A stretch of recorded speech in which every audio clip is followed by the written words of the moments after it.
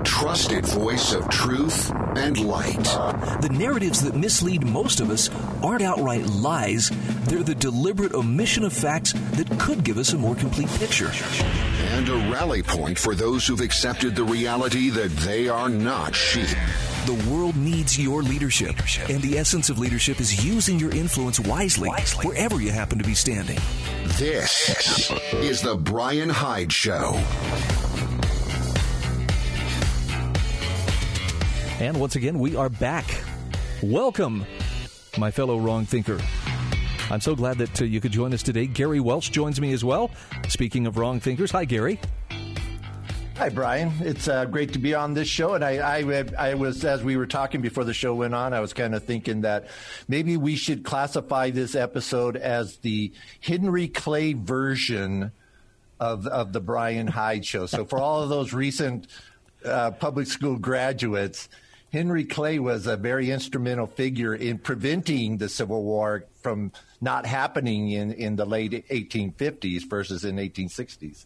And so, so welcome to the Henry Clay version, wrong thinkers. Yeah, we are definitely standing at a crossroads right now, and this is something that I'd like to pick your ample brain, and by way of making sure people understand. So what does Gary have to offer on this? Gary, share with the audience a little bit of the background that you bring. I mean, you have a background in marketing, you have a background in political analysis. And talk to me about some of your experience in politics, and then let's talk about some of the solutions that might be overlooked for those who are still kind of fixated on the two-party system. Yeah, so I came from a marketing background, and what I did is in the early 2000s, before things like demographics and analytics and whatnot was really popular, I brought those skill sets into the political community. So I lived in Washington State, and I was very much involved with the Republican Party. I had a very good campaign manager that mentored me. And so I brought the marketing and the political together and moved up very high into the management of the Republican Party and the consultants and folks like that. Met a lot of influential people that were behind the scenes in Washington State Republican politics. Got to a certain point with them, and then as I was having conversations, I was trying to present new ideas, and these conversations started getting dark of things about the GOP that a lot of people don't recognize and see, but things that just indicated to me that they did not share my moral values. Not that in Republicans in general, but just in the leadership. And so because of that, I left and started working with third parties. And I've been very much involved with third parties since then, kind of bounced around between a couple of them. But recognizing the faults and the problems that they've had, I've been trying to focus on how do we find a solution. If a big party solution's not there and a third party solution's not there, what other solutions are out there? Okay, and that sounds like a very good place to start. And by the way, I'm going to open up the phone lines just in case anybody wants to join us in this conversation, 801-331-8113. Look, I know there's anger. I feel frustration myself when I have this perception that the system itself has been gamed in such a way that it can be manipulated in favor of those who are currently in power, or those who are closest to those levers of power. And that frustrates me because it means that we've lost even more accountability from a government that seems to get more distant from us every single day. Anger enough is not going to solve the problem. And even though there are people who are out there really angry, and some, I look at the Proud Boys and Antifa fighting it out in the streets, and some people, feel like, well, that's cathartic. That's how we're going to have to settle this. I don't think that leads anywhere productive. Now, Gary is here because, Gary, I know you're a guy who thinks a lot about solutions and thinks primarily in terms of principles. What's the more principled way to approach this? So setting the anger aside, for the average voter, what is something that you could recommend they do to better their position, regardless of whether, Biden, who I think now officially has, received the necessary electoral votes, or Trump is still in the White House come January 20th? I'll probably stun you with this, but I do not have a lot of confidence in the quote unquote average voter. I really do not see them as a solution. I do not, and you'd go like, well, that's crazy, Gary. How will anything happen if the average voter doesn't really do things? But what I have known, and I preach this a lot to everybody, that we're not in a very unique situation. The average voter in American politics from the very beginning has been misinformed, uninformed, not really an intelligent political person and whatnot, and tends to go for things that really are not critical and important. And they don't understand the workings behind the curtains or anything like that. I always feel if change is going to happen, if we are going to do something, that is the role of what I call the politically active. And those are folks like yourself, influencers and radio show hosts, and these people who are active in politics. You set the pace, the voters will follow. And I think there's an issue there because we as influencers are looking to the voters. We're trying to convince the voters to do the right things, the voters to become aware, the voters to know their constitutions and things like that. And I'm saying you're wasting your time, that they don't want it. They don't care. Do you think that there is enough of a groundswell of dissatisfaction, though, that some of those people who have previously have just sat comfortably and been observers are finally going to be motivated to be more active, even if it's becoming better informed, or is something more going to be required before that happens? Something more needs to happen on that. The status quo, as we have just found out, has just asserted themselves. And right now, they're controlling the narrative. And this is on both sides, whether you're a Republican or Democrat. That narrative is being controlled by those who hold power, and they have a very good control on that. We have to recognize just how powerful of a control they have. COVID proved that beyond any shadow of a doubt when they told Americans, we are going to incarcerate you in your homes without you doing anything wrong or without even really a good proof or evidence.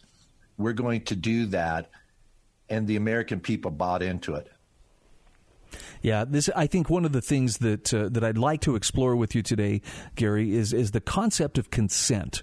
And, some people are going to think this may sound like, a temper tantrum, but I learned a long time ago that the only thing that allows people in power or government to do what it wants to do is people give their consent. They may give it grudgingly, they may give it willingly, but without their consent, nothing is going to happen. And so I wouldn't mind getting your take on how a person could weigh, what's the line in the sand? At what point do I say, this is not something I can support, and withdraw their consent? And for that matter, what are some of the ways that they might best do that? I'm talking peacefully, of course. And I'm actually a very big fan of that. I mean, I think that's a wrong thinker type of mentality, and something that you have shared often that you've absolutely convinced me of is the power of nullification, the power to say no. In fact, I always say this, that in a democratic Republican society, a constitutional society, the most powerful word is no. We should use it often, and we should use it very strongly as much as possible, even when it sounds good. Hey, we're going to help people out, and we want to do this because it's a good thing. We should always come back and say, no, you don't. You can't, you won't. No, I agree. It's a very overlooked word. And, well, hopefully that's something you and I can explore a little bit more in detail.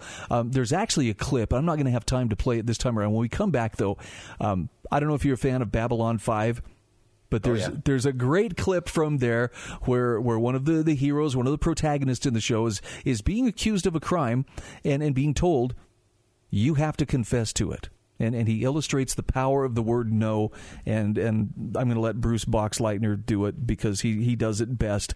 But look, I want people to understand the anger that a lot of people are feeling, the frustration people are feeling, is not the product of a bunch of mindless Trump cultists who are just mad because Orange Man, has apparently lost this election. Yes, he was the most visible candidate, and for some people was a rallying point. But I think it's very possible for the rest of us that it looks fishy. there are some really strange things that appear to have taken place with the election that at the very least deserve a closer look and maybe some accountability as to why was it done this way. Why were poll watchers pushed out in some areas? And then election officials remained and continued counting ballots after the poll watchers had left. That's not supposed to happen. But it appears that it did. And so maybe we should be asking some more of these questions. We will take a quick break. Gary Welch is my guest. We'll be back right after these messages.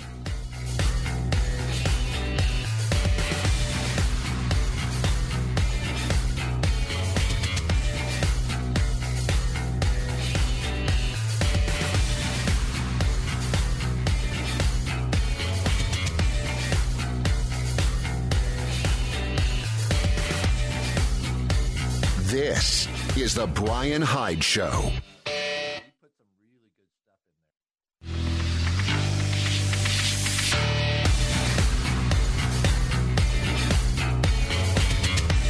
This is the Bryan Hyde Show. All right, welcome back to the show. Our program is brought to you in part today by Alta Bank. That is my friend John Staples. He is the guy you want to talk to, especially, this is primarily for my listeners in the state of Utah, since that's where John operates. He is a mortgage lender. Alta Bank has the resources to make it happen and make it happen quickly, which it turns out is kind of a convenient thing. You would not believe how low the interest rates are right now, but I would encourage you, go to the show notes at thebryanhydeshow.com. At the bottom of the show notes, you'll see a contact link that will put you directly in touch with John. And if you're looking for a refi, looking for a new home loan, do it quickly. I don't know how low these rates can stay for how long, but John has the answers for you. Again, that's Alta Bank. Tell him thank you for sponsoring this program and making it possible to bring you this message. All right, Gary Welch is my guest, and Gary, we were talking about the power of the word no. And to illustrate this, I want to play a clip from Babylon 5. And in this clip, John Sheridan is being interrogated and being told that he needs to confess to a crime he did not commit. And I want you to hear his explanation of why he will not play along. We'll liken this to resisting forced vaccinations or some other things as well. But here's the clip. I can save your life. Right now. If you'll let me.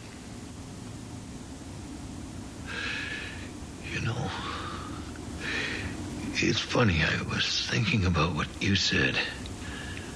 The preeminent truth of our age is that you cannot fight the system. But if, as you say, the truth is fluid, that the truth is subjective, then maybe you can fight the system. As long as just one person refuses to be broken, refuses to bow down. But can you win? Every time I say no. Whoa, I get goosebumps when I hear that, Gary. Yep. That is, it's a powerful lesson for so many areas of our life, and I know that some people may think I'm just being a sore loser here and saying, well, because I see things going in a direction that I'm not willing to eagerly embrace, somehow that makes me, a bad loser here. But I think it comes down to what we're standing for, and I think it comes down to this is not just political posturing because my candidate lost. I'm going to tell you right now, Trump was not my candidate. He was the better candidate, I think, of the choices, and given what his opponents have been enabling and urging, I think he was a much better choice, but I had no illusions that this was the guy who was going to save us. He was the one who was going to make it all, better again. Give me your thoughts, Gary. So I want to start by just asking a question, and that question is, when did politics turn into a sport? Because that's the way we treat it. We treat it like a sport where my team wins, my guy wins, and it doesn't matter. It's just as long as my guy wins and my team wins, then that's a win. And I have to ask myself, really, did they really win? Did Trump accomplish all the things that he said he was going to do? I just recently looked before I came on the show of how he was rated on his campaign promises. He delivered less than 25% of what he promised.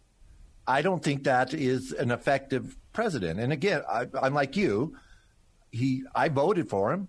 I out of all the people that were out there, I thought he was the best.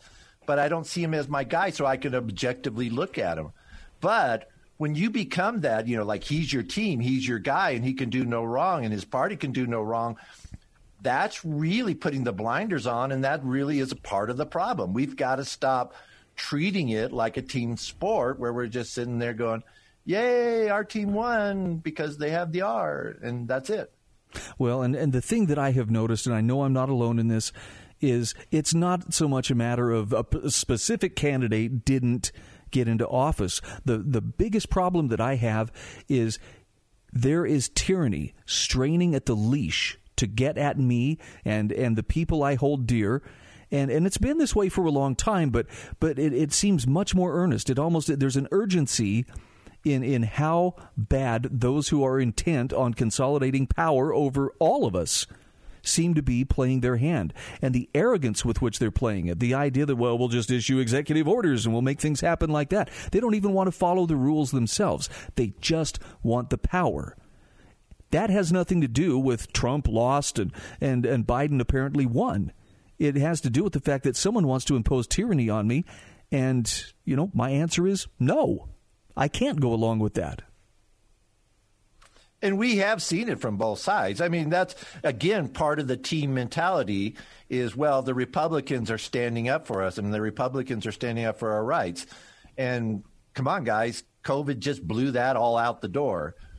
Here in Utah, where Bryan and I live, we saw a Republican governor with a Republican legislature just go and stomp all over our rights and freedoms and took everything away and caused major damage to our society for their quest for power. Yep. And at some point, unless you want to be, a pet to whomever happens to be in power at the moment, you better find, the ability and courage to stand on your own 2 feet, to tell them no, to reclaim your life, and to go about living like free men and free women. And as you pointed out, Gary, the average voter, I think, long ago forgot how to do that. And we have seen this for a while now, and this has been very concerning. I saw it starting really around when Obama got first elected, and it's just gotten worse. And what you talked about is the arrogance, and that really concerns me. The arrogance of we can do this and we can get away with it, and then they do. They get away with it. So that just encourages them to go, okay, let's take the next step. Let's see how much more we can get, out of this and how much more we can push. And they're doing it with impunity. They're breaking laws and they don't care. They get caught. They don't care. They get proven wrong. They don't care. They just move along. It's like, yeah, I'm running this show. I can do what I want. Yeah, I was listening to a radio host by the name of Neil Larson, who broadcasts out of Idaho Falls. I was catching his show this morning, and he and his co-host, Julie, made the case that the goalposts keep getting moved. And I'm going to apply this specifically to COVID. We talked about this a lot. But it started out as, and hopefully you remember this, do you remember when we were told, don't wear masks? Right. I remember that very clearly. When the first news started to break, don't go around wearing a mask. It's ineffective. And, of course, there was concern. It's going to deny masks to the people who need it, the first responders, the front line people who will be addressing this in medicine. Then came we got to flatten the curve, which I think we mostly understood to be it's a one-time thing. We just need to flatten it. What did they tell us? Was it 2 weeks or 3 weeks? I can't remember. 2. Start off at 2. And so here we are 9 months later, still trying to flatten and reflatten the curve, and yet it never seems to be flattened, or at least to the point that we could start to lighten up a little bit and let people open their businesses, make a living, live their lives with some degree of normalcy. Now the vaccine is coming out. And while there's all this cheering, yay, the first doses are being administered, we're saved, the vaccine is here. Look at the fine print. you still are going to be required to wear a mask. You still are going to be required to social distance until those in authority tell us otherwise.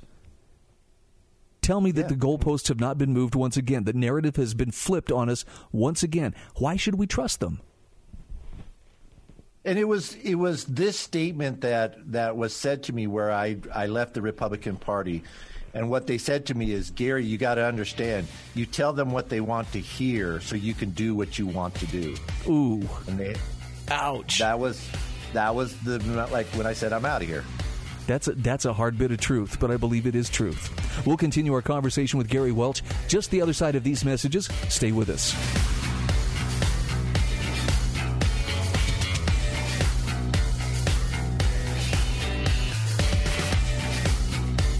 This is the Bryan Hyde Show.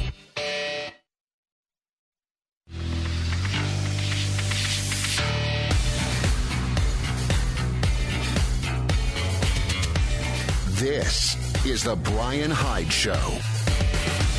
Hey, welcome back to the show. My guest is Gary Welch. We're talking about a number of different topics, but Gary, before we leave the vaccination issue, I have some really mixed feelings on this in the sense that, I know people, my good friend John the Liberal reached out to me yesterday asking, are you going to take the vaccine? And my response was, nah, I'm not planning on it. But I asked him, are you? And he says, absolutely. And I said, okay, well, good. Then I'm going to watch you and I'm going to see if you turn into a zombie. And if you don't, I'll reserve the right to maybe change my mind a year or so down the road. But I don't want it forced on me. And I believe I see that coming. Right. Well, that might be a hard one to sell, but yes, I can see it coming. I see the vaccine more about it is the way for government to exit out of this. Now that they've proven that they've done it. See, here's the thing. When you are manipulating people and when you're pushing things through government actions in America, that you can do it in other countries where they're more dictatorial and more tyrannical. Not saying that we're not, but in America, we still have this where the people can really, motivate to get you out of office and stuff like that. So you have to be careful how you do things. And what you want to do is do it in little doses. And you just, like I said, you increase the dose every time.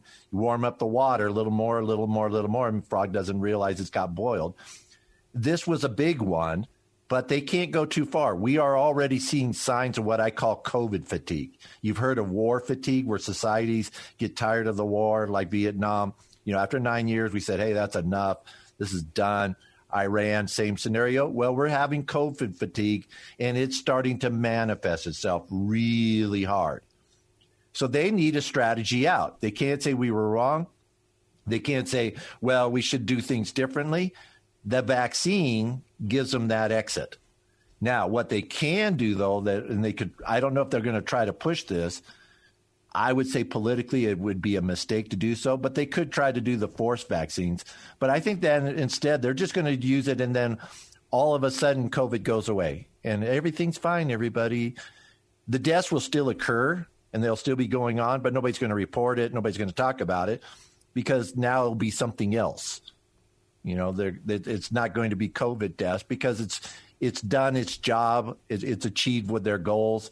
And now they have to have this exit so that we don't go into COVID fatigue and start rebelling and saying, look, you guys are going to get kicked out because of this. Dang. I want to disagree, but that does make sense. And I want to throw them out. At least the ones who have caused issues. I think they deserve to be voted out. But instead, in the bizarro world that we live in, who is it? Governor Cuomo and I forget, is it de Blasio? Have actually, we're going to be nominated for Emmys because of what we did. They're going to make a movie about us. We're going to be famous because of how we handled COVID.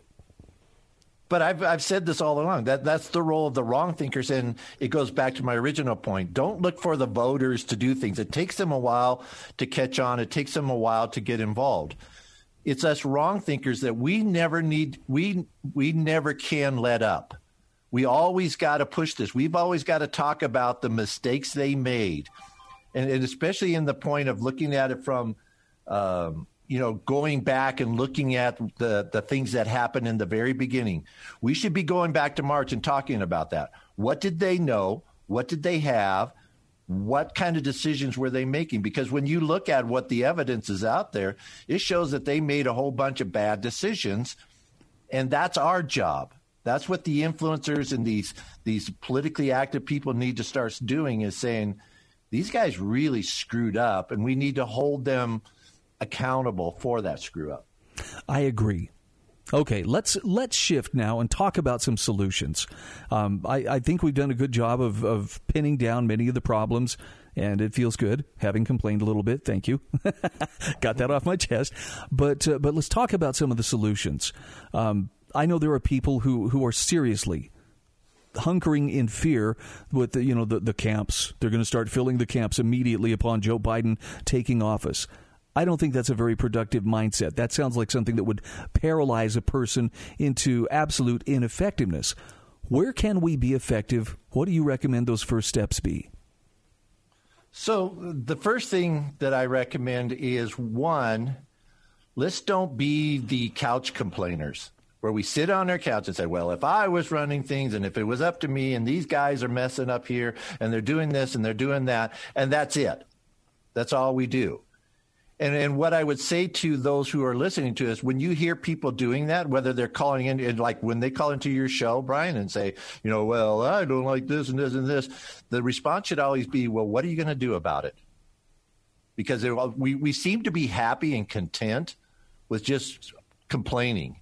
We've turned into a nation of complainers, especially those of us who are in the liberty conservative movement. I have never met a group of people that sit around and complain so much, and then when you say, okay, let's do something, well, GOP is corrupt and there's nothing you can do with that, and third parties don't work, so we can't do that. So I'm just going to sit here and complain because it's nice and easy and comfortable to do so.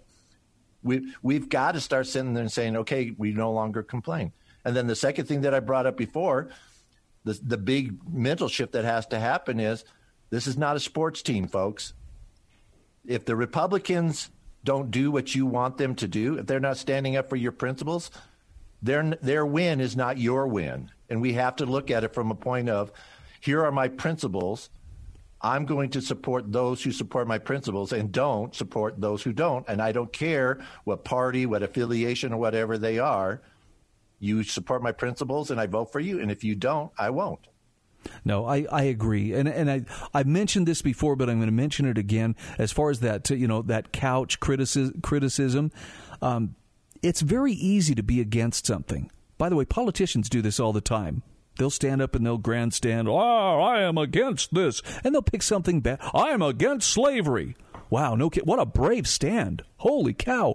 Can you believe he's against slavery in this day and age when it doesn't exist? It's like, okay. But to be a decent human being, to actually live as a good, productive member of society who is a positive influence in the lives of the people around them, that requires effort. And I think sometimes we forget, and we take that cheap virtue signaling route of just being against things and being angry about things, as opposed to stepping up and living affirmatively and positively for something. And I don't know, maybe we should touch for a moment on what are the things what do we stand for? What do we live for? And this is an individual thing, but Gary, I'm going to kind of put you on the spot. There are things that are important to you that I know you would stand up and be counted for. What are a couple of those things? I find the rights that have been placed in the Constitution, I have sworn an oath to defend that, and I have literally put my life on the line to protect those. So that shows you how important it is. I'm one of those individuals that says, yes, I am willing to die for this. It's not just a philosophical cause for me. It's something very important. And I want to make this clear. I was willing to die for the principles that made America great, not because of America. I am not one of those guys that says I'm going to die for the flag. That is not where a country is just a country. I do not believe in nationalism. But the principles of what America is based on really are strong, what I call God-given principles and they are absolutely worth dying for. And that's where I stand. That's what I believe in that protection of our rights. As our founding fathers defined that is one of those things where I do believe it came from God. It was inspiration from God about defining who we are, what we are, why we are on this earth, and then creating a government to protect that. That's very well said. But I can tell by the way that you spell that out, this isn't something you didn't just come up with that on a moment's notice, right? You're not just shooting from the hip here. This is something that involves some serious thought, contemplation, and conscious decision. You know, this is who I am. This is what I stand for. How did you start that process? In understanding that when my big moment came when I realized that I lived in a socialist country, and that understanding that the government of America and the nation of America is not the one that my founding fathers found and created, and it's not based on those principles. And therefore, there is a difference. I do separate the two. Okay. And for the sake of defining socialism, just because some people think, well, that's just a conservative cuss word. When you say socialism, what does that broadly refer to? It involves an enlightened elite that feels like they can tell everybody what to do and that they have all the answers. It doesn't. It's a myth that's perpetuated on us. That somebody knows better than you how to organize, order, and run your life. Yeah. I feel that no word coming on one more time. We've got to take a quick break. Gary Welch is my guest. If you want to join the conversation, time is running out. 801-331-8113. We'll be back in just a moment.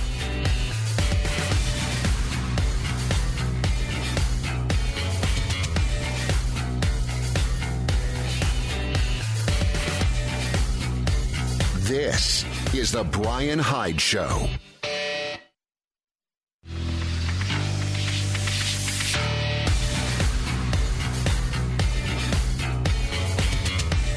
This is the Bryan Hyde Show. All right, welcome back to the show. Gary Welch is my guest. We're talking about solutions because we know a lot of people are frustrated right now. There are a lot of people unhappy that attempts to keep the election from going a certain way didn't pan out. And, you know, that's the risk. Elections happen. Somebody wins, somebody loses. But Gary, it feels like there's more at stake here than just simply this team won, that team didn't, rah, rah, rah. It feels like there is a subversion of our whole process by which political power is held accountable that's at stake. And there's a word that people need to learn. I would call it the N-word, but that has kind of a negative connotation. But it is an N-word. Tell us about that word. That's nullification. And you and I have talked about this before. It is a big deal. It is the way that you can avoid the violence. You can avoid the dissension. You can avoid all of the submission to authority, and yet be able to accomplish your goals. And this was one of the things that when you first brought up, you're talking about the Proud Boys and Antifa. We don't have to get violent against Antifa to stop them. What we've got to do is very simple. Deny them their political goals. They go away when you deny them their political goals. You don't need to fight them. There's no need for bloodshed. We don't need to shoot them. What we need to do is just get enough gonads, if to be politely, to stand up and say, you're not going to get everything you want. You're not going to get anything you want because you are using violence to get it. Therefore, I don't even care if you're right. I'm going to deny you that ability to get what you want because that's not the way to get it. That's all we've got to do. And when it comes to tyrants, we live in a country where we still have the ability now to peacefully cause a revolution, which is what our founding fathers set up as a way to have peaceful revolutions. And one of that is using nullification. And the way that I have proposed to doing this is through local elections. And here's my philosophy. If you had people like wrong thinkers, let's say we put wrong thinkers in every city government and every county government, we could stop the state from perpetuating these things you do. And then to take it one step further, if I had that, and then I had the state legislatures all with wrong thinkers and a governor with wrong thinker. You could put Karl Marx as president and all his buddies in Congress, and we would be a freer, more prosperous society than we are now. You know, I had a conversation with Eric Peters earlier today, and he said one of the bright spots of all of the COVID lockdown, power and flexing of the muscle of the state is that there's a point now where even in, say, California, which I think may be the worst of the worst when it comes to lockdowns, there are sheriffs, departments, not just the individual sheriff, but the entire department being told, we are not going to enforce this. We are not going to be the ones going out there and enforcing this mandate on the citizenry. And so I guess my point is, yes, in political office, it's good to have people who understand nullification and are willing to do that at the local, the county, and the state level. But there are other positions and there are other places in life where people can nullify as well. I'll give you the example of someone who is set up to do mask enforcement at a business. If that person isn't jumping people's case and angrily demanding, adjust your mask and do this, if they just quietly greet people, maybe they give them a reminder, you might want to consider putting on a mask or something like that, but otherwise leave people alone, in a sense, they are nullifying. And I offer this only as we can't think exclusively on the level of government, but there are other ways that we can nullify, tyranny as it tries to come into our lives. And so when we first talked about this on one of our shows, the very next day, the sheriff over at Iron County in Utah made a public announcement. I hope he did it because he heard our show and said, yeah, I'm going to be one of those individuals. But he made an announcement saying that the Iron County Sheriff's Office was not going to enforce it. And then if the county officials would say the same things, we are instructing our health departments that they are not going to issue any fines. They're not going to take any action regarding this. That has that power of making it effective. Now, if businesses want you to wear masks, if business wants you to social distance, and if you decide to do so on your own, that's great. And I would even be supportive of that. I've been very courteous about wearing a mask because it's not for me. I do it for others because I'm just that type of person. I want to be nice. And if you are freaked out about COVID, cool, I'll wear a mask because it doesn't bother me that much and it makes you feel better, even though I know it's useless, it's not working, but it makes you feel better. I don't want to cause any stress in your life, so I wear it. But that would be the thing. It would be voluntarily. We would do it because we want to or we think we should, but we're not having government tell us. And the state could have done all they wanted to. Herbert here in Utah could have issued order after order after order, and everything would have just gone on as normal. And we would have just went, yeah, whatever. That makes sense. So moving forward then, and I'm not telling people, this is now is the time, we will found our third party and away we will go. But there has to be ways that we can organize ourselves to magnify our influence. And I don't, politics is the first thing that's going to come to most people's minds. Gary, are there other ways that people can organize to make their influence felt? So this was actually an issue that came up some time ago, and there was a group of us that got together because we looked at two things. We looked at the GOP that we feel is totally corrupt. I'm not saying all Republicans and all Republican politicians are corrupt. I'm not saying that. I'm saying the party itself, as an organization and an institution, it is totally corrupt. There are people in power, they're keeping their power, and they're doing their things that they want to do, which is not aligned up with their own platform and their own principles. But we also saw the ineffectiveness of third parties. Third parties have just been horrible, absolutely terrible. And I'm even throwing the libertarians in that. As good as they are as the biggest third party out there, you got 2% of the presidential vote. Man, that's embarrassing. That's not effective. And here's the thing. Here's what I really want to say. It's not you can't just be right. You have to be effective. Being right and ineffective, the only thing that does for you is it gives you the ability to say, I told you so, when the jackbooted thugs come in and break down your door to haul you off to the concentration camp. being effective, you stop the jackbooted thugs from breaking down that door. So we can't be right anymore. We have to be effective, and that does require a third party to do so. And we actually, there is a party out there. I'm going to plug it, and I'm going to recommend. No, go for it. People go for it. The United America Party. Bryan's not officially affiliated. I don't know where he is. He and I have talked about it, but he's never said, yeah, I'm in or not. This is not a Bryan Hyde endorsement. This is just me saying there was a party created that said, how can we do this? How can we prevent corruption?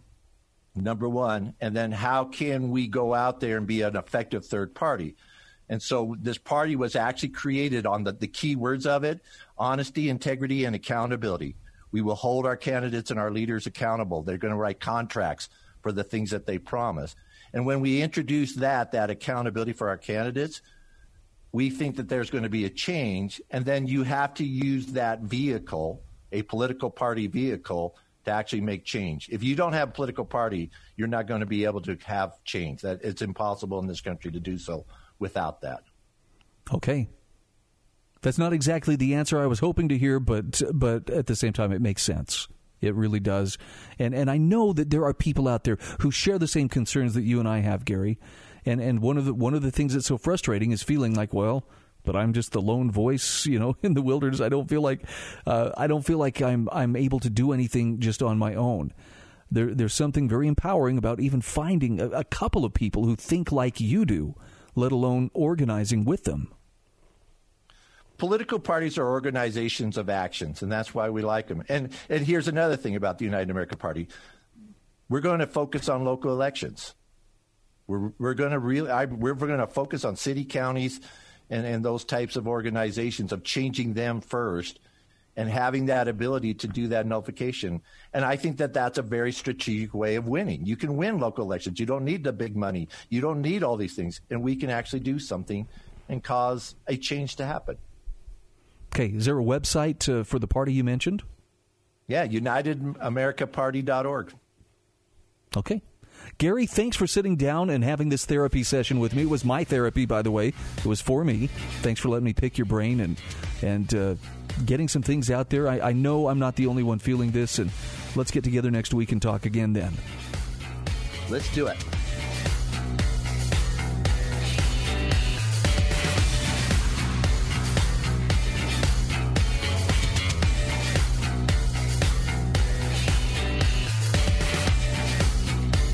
This is the Bryan Hyde Show.